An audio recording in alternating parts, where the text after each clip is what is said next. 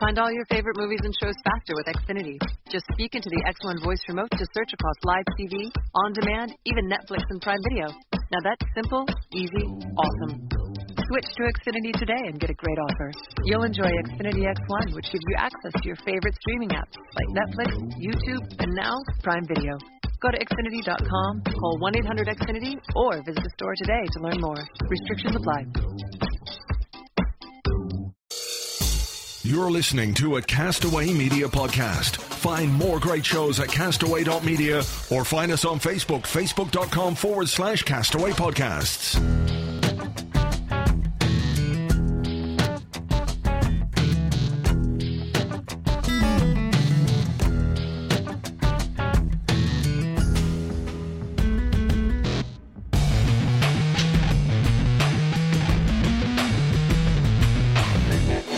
Hello and welcome to episode 3 of Fair Game, the podcast with a firm focus on Irish sportswomen. I'm Elaine Buckley. And I'm Emily Glenn. On this episode of Fair Game, we'll be talking to 2 Irish sportswomen who are actively pursuing their passions for sport off the pitch. We're all painfully aware of the lack of full-time opportunities that exist for Irish sportswomen and the difficulties our amateur athletes can face juggling their work and sporting commitments. So it's always interesting to see how women who have competed at the highest level of their field incorporate sport into the day-to-day lives beyond the field of play. You can find past episodes of Fair Game on our website castaway.media/fairgame. And also don't forget to follow us on Twitter at FairGameCast, where you can find all the information you need about this podcast, as well as a constant stream of news and information about women's sports in Ireland and abroad. You can also search and subscribe to Fair Game on iTunes and all other podcasting apps. That way you get a direct download of a new episode as soon as it's released. But back to this show. Coming up later, we're going to be chatting to Irish Hockey International Nikki Daly, who after 120 caps and counting, representing her country, is taking a break from elite competition to pursue a career in motorsport stateside. But first, we're joined by a woman who is one of only 3 Irish captains to lead their team to Grand Slam glory, and the only one to conquer the mighty All Blacks. Upon retirement in 2014, after 13 years and 85 caps in green, she was quoted as saying, "I have to give something back to the game." Since then, she has certainly been doing just that. Whilst on a career break from teaching, she's here to tell us all about it. Fiona Coughlin, you're very welcome to Fair Game. Hi girls, how's things? Not too bad. Good. So Fiona, you called time on your playing career after the 2014 World Cup, but you kind of went into the tournament with your decision already made. Why was that the right time for you to step away from the pitch? God, I don't know if there's ever a right time when your body's still able, but it's the end of a cycle, and it was my 3rd World Cup cycle that I'd been involved in, and it was never really a spoken thing. It was just myself, Lynn, Joy and Goose were always talking about the 2014 World Cup, and then Joy jumped ship after the Grand Slam, and so it was just one of those things. I think it was at a point where I didn't know how much more they could get out of me, how much more the game could develop. We were still in the domestic game in the IRFU, which was kind of a bone of contention that I had, that we needed more resources, we needed more time together in order to, I suppose, go and win a World Cup. You know, we got to a semi-final, we'd won a Grand Slam, so it was like, what's the next step? And there was no even talk of us going into high performance that I had heard of, and so it was just kind of step away after that. And I suppose I'd been involved so long. Age is a thing as well. You know, do I want to be retiring when I'm 36, 37? I don't know. It wasn't something that was in my head, so I just stepped away, yeah. Mm-hmm. But whether it was the right time or not, who knows? Like, you know, I miss it madly, and because I'm still physically capable of playing, you know, you're always like, what if? Mm-hmm. Had you always intended on taking a career break from teaching to kind of pursue other projects about rugby post-retirement? No, it's probably one of the maddest things I've probably ever done in my life, because my life has always been so structured. College, I was playing international rugby, so that wasn't very mad at all, and then went straight into teaching, and that obviously teaching was so structured and training was so structured, so it was just I went back. I worked for a year after I retired, and I suppose it was just I needed a new challenge, something kind of, you know, to kind of replace the rugby per se, because I had been working all the time prior to that. And I kind of went out on it was kind of a whim of an idea. I probably didn't put too much thought into it, but I've no regrets about it. I probably could have positioned myself a little bit better before taking the career break and had a few plans in place, but I didn't, and I don't necessarily regret that. You know, I've got to do loads of brilliant things and been involved in a lot of things in the last year, so I'm planning to go back in September unless something amazing pops up in my way. Mm-hmm. And you've stayed very much involved with rugby since your retirement from playing, from live match commentary to being a team liaison officer. What have you been up to? What have been the highlights?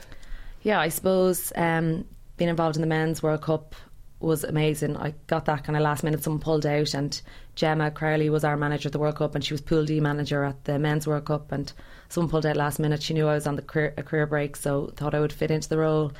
I think it was a bit tough because Italy were in Ireland's pool, and they had to say it was okay for me to go and work with them, being an Irish person, and the manager knew I was an international, but none of the team knew or anything like that. But of course it slowly filtered out, and they all knew, and a lot of them were like, God, you've more than double the amount of caps that we have. So that was kind of funny, but yeah, it was brilliant. Like, you're involved in one of the world's best tournaments, and in fairness to England 2015, they pulled out all the stops. Like, problems that arose, they were already thought about before, like, they came to me, so there was a solution for them already. There was no expense spared and anything. The teams just had the best of everything, and it was a super tournament from every perspective, from the teams, from the fans, from the sponsors. It was just brilliant. And I suppose for me, going from an amateur sport into on the sideline as a professional sport, knowing that we're actually not that far away in terms of what we do on the pitch, was really kind of, I suppose, comforting in the sense that we were on the right track and things like that. Seeing the amount of stuff goes on off the pitch that we don't have, those support networks, the amount of sponsorship, all of that involved was just unbelievable. Definitely opened my eyes up to how much sponsorship's actually out there for men's sport, and but it was brilliant to be involved. Now, the Ireland-Italy game was tough, and I had the Irish fellas calling me a traitor, and the Italy boys, like, they were just ignoring me for the week leading into it. But no, it was a brilliant experience, and I'd loved it. Like, being involved in elite sports was just fantastic. Yeah. So apart from that, I haven't done much else. Doing a bit of part-time lecturing in DCU and on the PE programme, and out with a few students on teaching practice, and hopefully get involved in the Active Schools flag now next. Okay. And what about the kind of match commentary side of things for the Women's Six Nations? Do you find yourself, do you have to show restraint and not be going into captain mode on them from the commentary box? Yeah, I'd say the girls know every time when they're, I don't know if they get to watch it back with my commentary, but I'd say they probably mute me.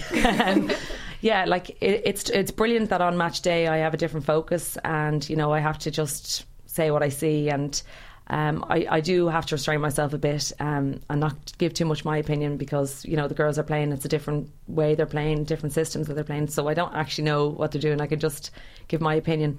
I really enjoy it though, to be, again, you're still involved kind of in match day. I know it's not on the pitch, but you still have some involvement, and I was delighted to get to go over to France. It was some experience. There's 12,500 people there, and the atmosphere was probably one of the best any women's game that I've been at, and but yeah, I'd say the girls don't listen back. They definitely mute. You were saying about the level of resources that you saw being pushed into the men's teams at the World Cup, and women's rugby and the women's game has had an awful lot more resources pushed into it since you retired.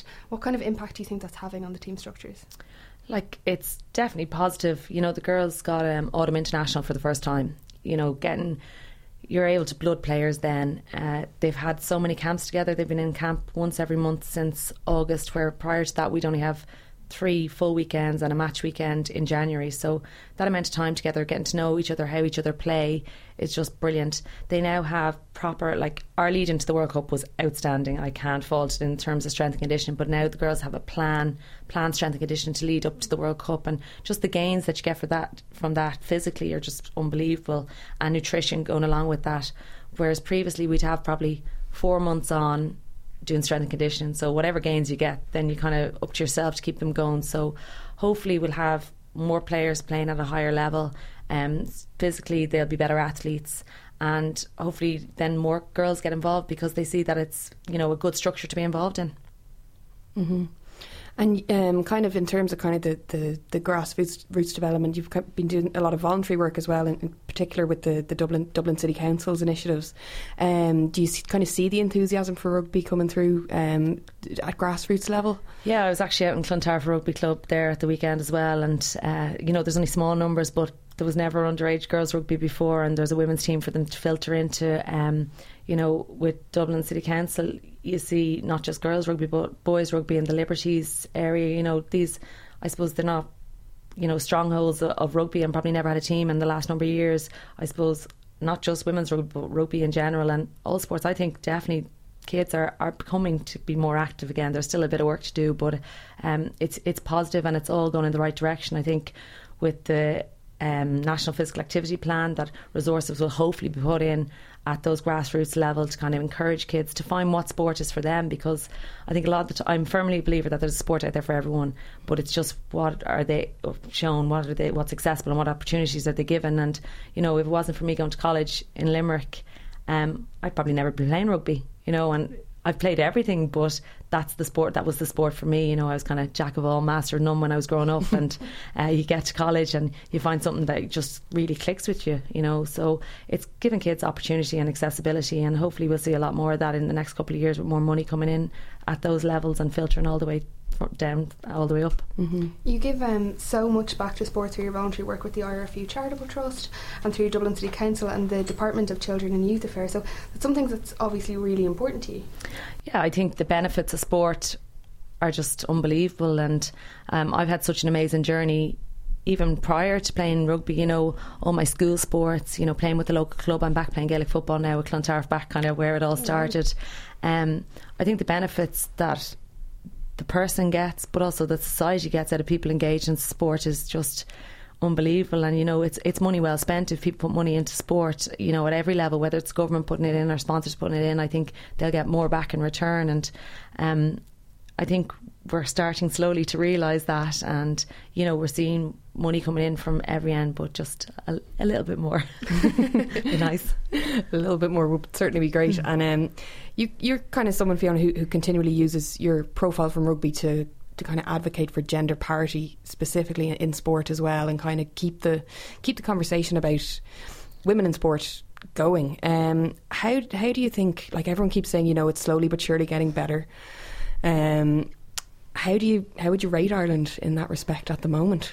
Yeah, see, I don't look too much at other countries really to see what they're doing. I think we should be trying to be the best we can be, and we're not at the moment.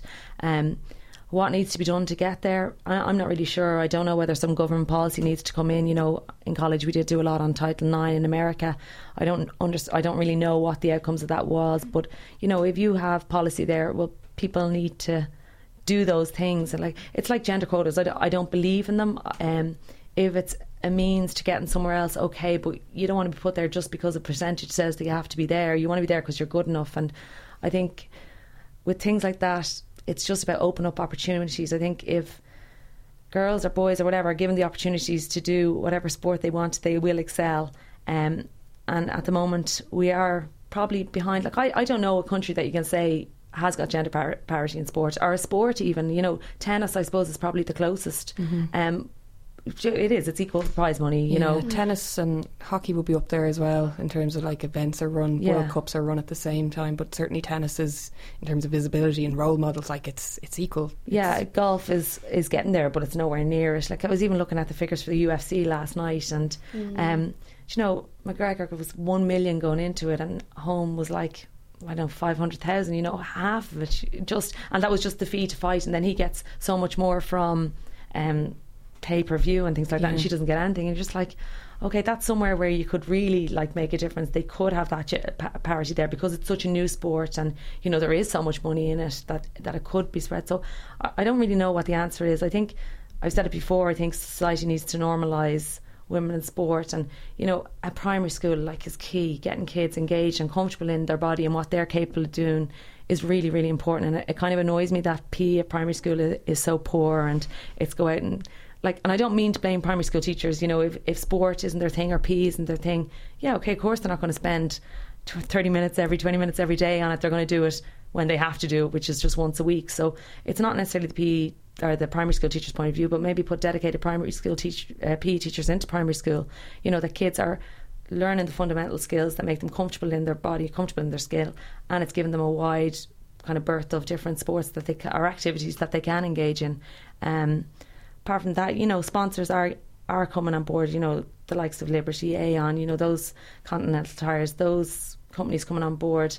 But we need more of them. And it's always this, you know, when something's successful that they get on board, be part of the journey. Like, don't just be there for the glory at the end. The journey is way worth it, you know, so get involved on the journey. Mm-hmm.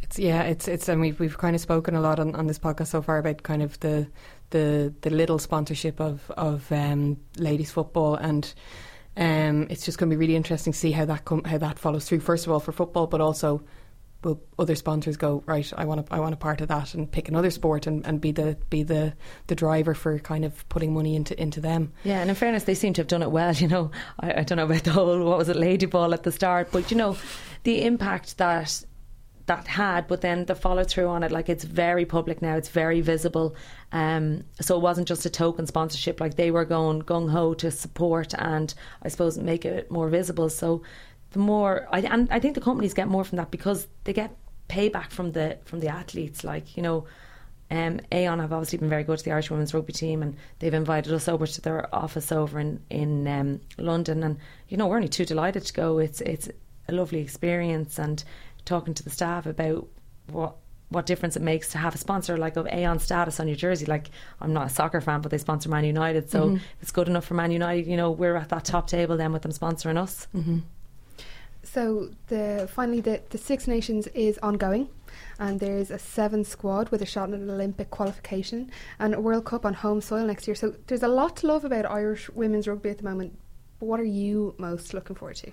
I think it's definitely a World Cup. You know, having it in Ireland is amazing, and you know, I have to commend the IRFU in the last kind of 2 years. They've come up trumps, you know, hosting competitions, the girls going into high performance, but to get to play on home soil, like, we see the difference that home advantage makes, you know, in Six Nations every year, and to have the crowd there behind you. And I think it's great for the team to have that in the back of their head, that, you know, they're going to be playing there, so that keeps driving them. You know, every training session, that's going to keep driving them. And you know, I don't know how it's going to go. There's obviously been a lot of change in the squad over the last year, so obviously they're going to be gung-ho to win a World Cup, but realistically all other teams are going to be up in their game from the last World Cup. New Zealand are going to be bitterly disappointed to not even make the semi-finals of the last World Cup.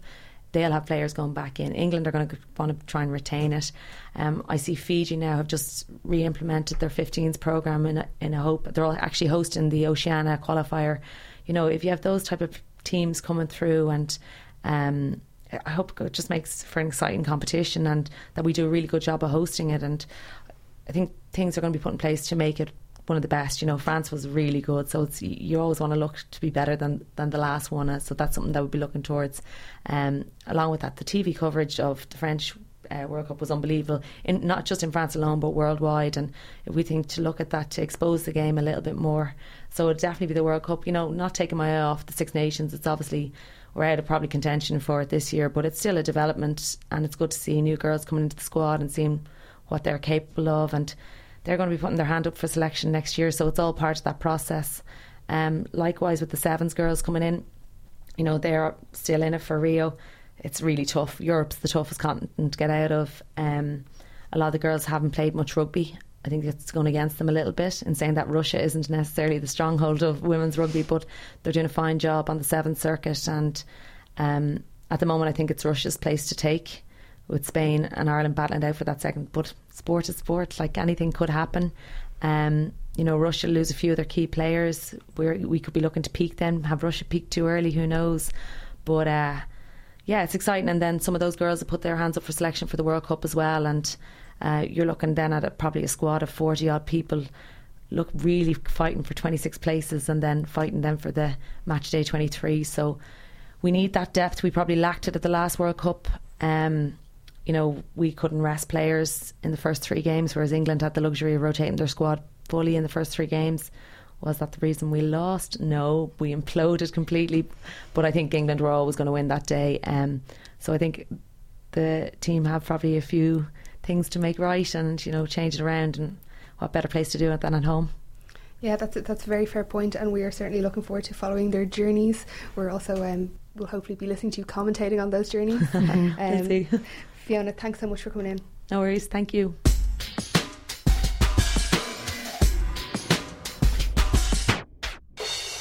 Later this month, Nikki Daly will be jetting off to New Zealand with the Irish hockey squad to compete in the Hawke's Bay Cup against some of the top-ranking teams in the world. However, afterwards, she'll be taking a break from hockey to get her career on track, quite literally, by relocating to Indianapolis for the summer and taking up a position as a trainee engineer with Pro Mazda. She's here now to tell us all about the adventure that lies ahead. Nikki, you're very welcome to Fair Game. Thanks for having me. Nikki, hockey to motorsport, that's quite a drastic change. Have you got racing in your blood? Yeah, I suppose like for people who probably know me, they wouldn't think it's that drastic of a change. Because, yeah, there is racing in my blood. My dad was a successful racing driver in Ireland for about 20 years. My uncle was a Formula 1 driver. And my cousin is now racing in IndyCar Series, which is the top level in America. So, yeah, it's not that strange when you look at my background. And about your rise in hockey, so did you play it from a young age? If all your family kind of did racing, how did you find yourself in hockey? And at what point did it kind of become more serious for you? Well, I started playing when I was in secondary school, so I was about 12 or 13. And it's actually funny because I never knew what a hockey stick was. I didn't know anything about hockey. And I actually remember the first time I picked up a stick, I was with my mum in the school uniform shop, and they had this big bucket of hockey sticks. And I think I remember it so clearly because I spent so long looking at it going, what the hell is this thing? I thought it was a hurl gone wrong, basically. And she picked it out anyway and was like, here, you'll need one of these. And I was like, what is that? And she's like, it's a hockey stick. And then we got home and she was trying to teach me how to play with it. And the first thing I did was use both sides of the stick. And she's like, no, you can't use both sides of the stick. You can only use one side. And then quite literally after that, I just threw the stick and went, well, that's stupid, and walked off. And I think for probably my first year in school, I was quite stubborn to the idea of playing hockey because I'd played Gaelic football for quite a few years and that was all I wanted to play. But they didn't have it in the school I went to, so it was either hockey or basketball. And, well, I'm a bit short for basketball, so hockey it was. And then from school after kind of senior level, did you go straight on to club hockey or did you just stick with the football for a while? Or Yeah, I played hockey up until 6th year, and then I hadn't played really in a club all through school. So I played a little bit in Dios, but I kind of switched my focus towards playing GAA, playing football. And I played football for about 4 years, so I didn't really play hockey that competitively for about 4 years. And then when I was about 21, I went back, played for Glenanne in my first year at sort of under 21. And then Graham Shaw, who's the now Irish coach, he was the Leinster under 21 coach at the time, and he picked me for the under 21s. And from that, I got a call into the Irish squad from Jean Muller, who was the coach at the time.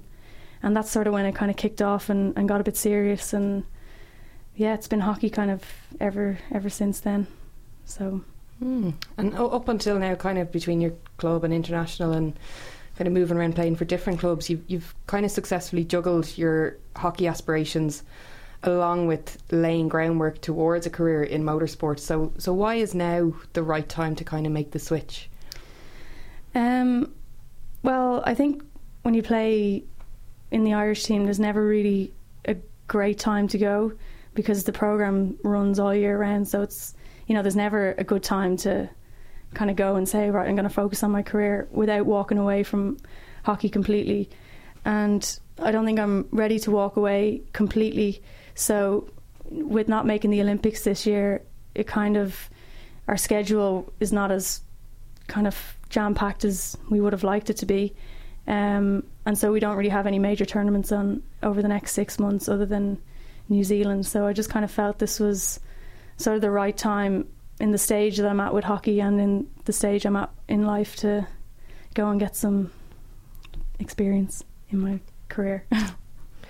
For those of us who don't speak hockey, what's happening in New Zealand? So in New Zealand, it's an invitational tournament. We've been invited out to play in it's called the Hawke's Bay Cup, and there's going to be a lot of the top nations there. So New Zealand, who are ranked, I think, 4th at the moment. They're quite highly ranked. Australia, Japan, Korea, India, Canada, where's the other one? China, yeah. So there's a lot of Olympic teams going to be there, so it's a good test for us to see how we match against teams, preparing for the Olympics. Absolutely. And of course, after that tournament, when you're relocating to Indianapolis, what's your background in motorsport racing? I'm presuming that you can't just breeze into a job as a motorsport engineer. No, I did my undergrad in mechanical engineering, and then I went on and did a master's in England in motorsport engineering.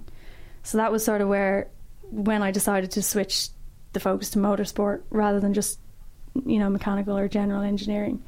And then from the master's, I did my thesis with a Formula 1 team, Force India, which was great. Got to see a lot of how the Formula 1 teams work and sort of the engineers, how they work, and the different types of engineers that work within a team.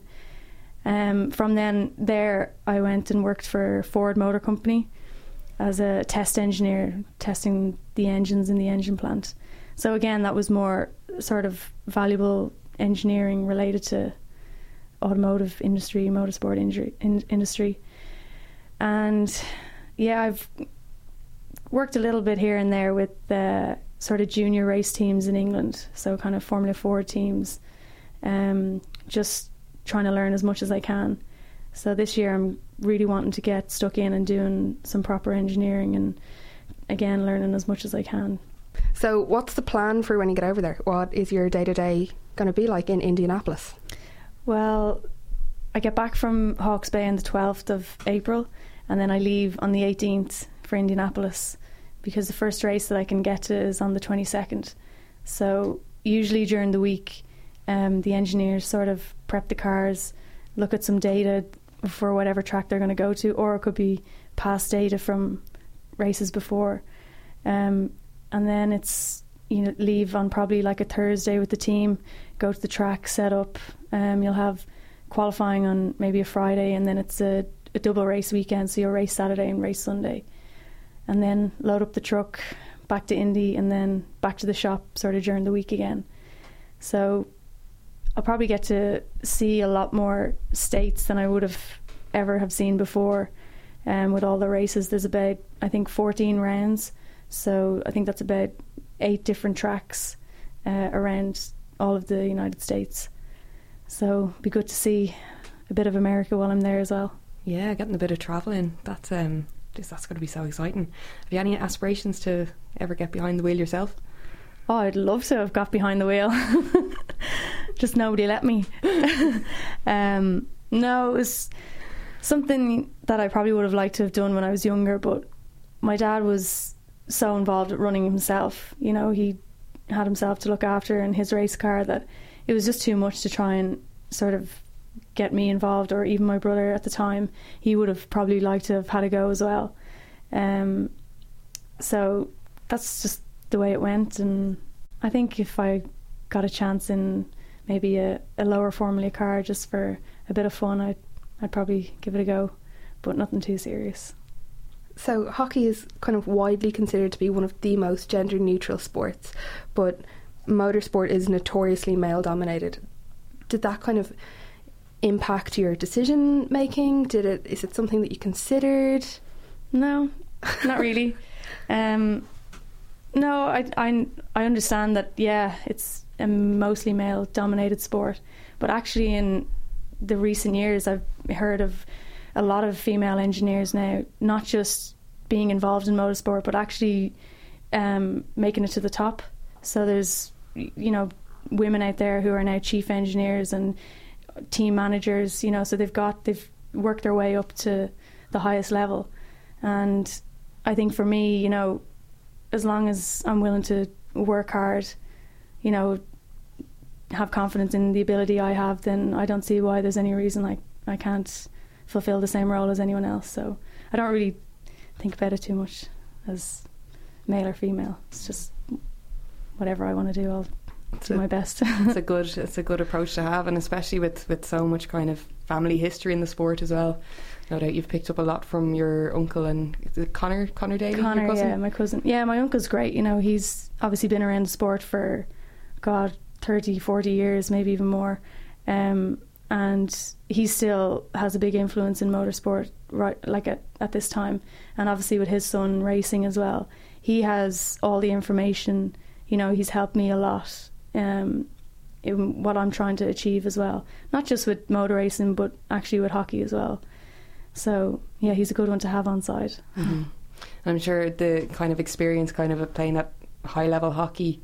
Do you think some of that will relate back to kind of this new challenge? Like, you'll be taking stuff off the hockey pitch with you into this new adventure? Yeah, I think there is some things you can probably transfer over, like, you know, working under pressure is certainly something that happens a lot in motorsport, and something that happens when you play for Ireland in, you know, those high pressure games or whatever. And just the experience of working with a team, working with people, and how to communicate with people, and just continue trying to get the best out of yourself. I'll just try and transfer, you know, the things I did to get the best out of myself in hockey to get the best out of myself as an engineer. And obviously you're not ready to, I'm delighted to hear anyway that you're not ready to hang up the hockey stick for good yet. You and the Irish squad had agonisingly missed out for qualification for the Olympics this year in Rio. So what's next as kind of beyond New Zealand as the long-term focus for the squad going forward? I think, you know, just you take it in 4-year cycles. So yeah, unfortunately it didn't go our way this time, but you know, straight away we switch our focus to the next Olympics 2020 in Tokyo, and also, you know, you got a World Cup before that in 2018, and you've got the Europeans, which we're back in the A division for, which is in 2017. So you've got a lot going on, you know, you've got a lot to start preparing for. So the preparation pretty much started straight after Valencia. You know, we had Europeans, got back up to the A division. We've got Hawke's Bay coming up now. We've got World Cup qualifier coming up in Malaysia next January. So there's not really much time to stay... To dwell on it. To dwell on it, yeah. You've got to just switch the focus back and start preparing again. Mm-hmm. So. Well, we are very much looking forward to cheering on the Green Army as they progress onwards, and roll on the World Cup and roll on Tokyo 2020. That's it. Thanks for joining us, Nikki. Thanks for having me.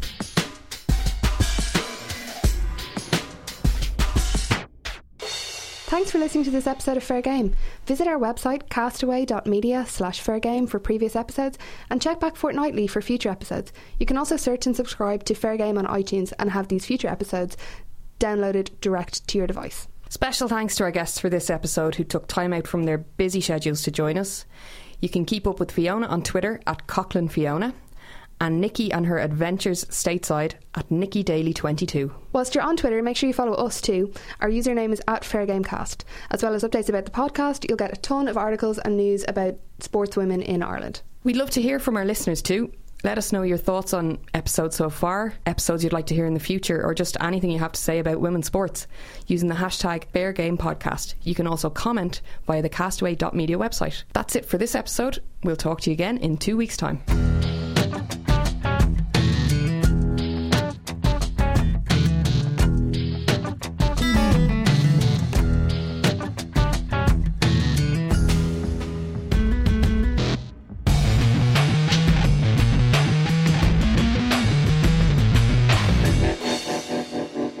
This was a Castaway Media production. Find more great podcasts on our network. Visit castaway.media.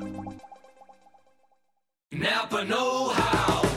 It's Love Your Car Month at Napa. And to show your car the love, get a Napa bucket for $2.99 and save 20% on almost everything you can fit inside, like car wash, car wax, and tire shine.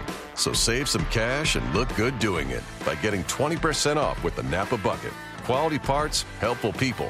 That's Napa Know-How. Napa Know-How. At participating Napa Auto Parts stores, exclusions apply. Minimum 3 items may not be combined with other offers. Offer ends 4/30/19.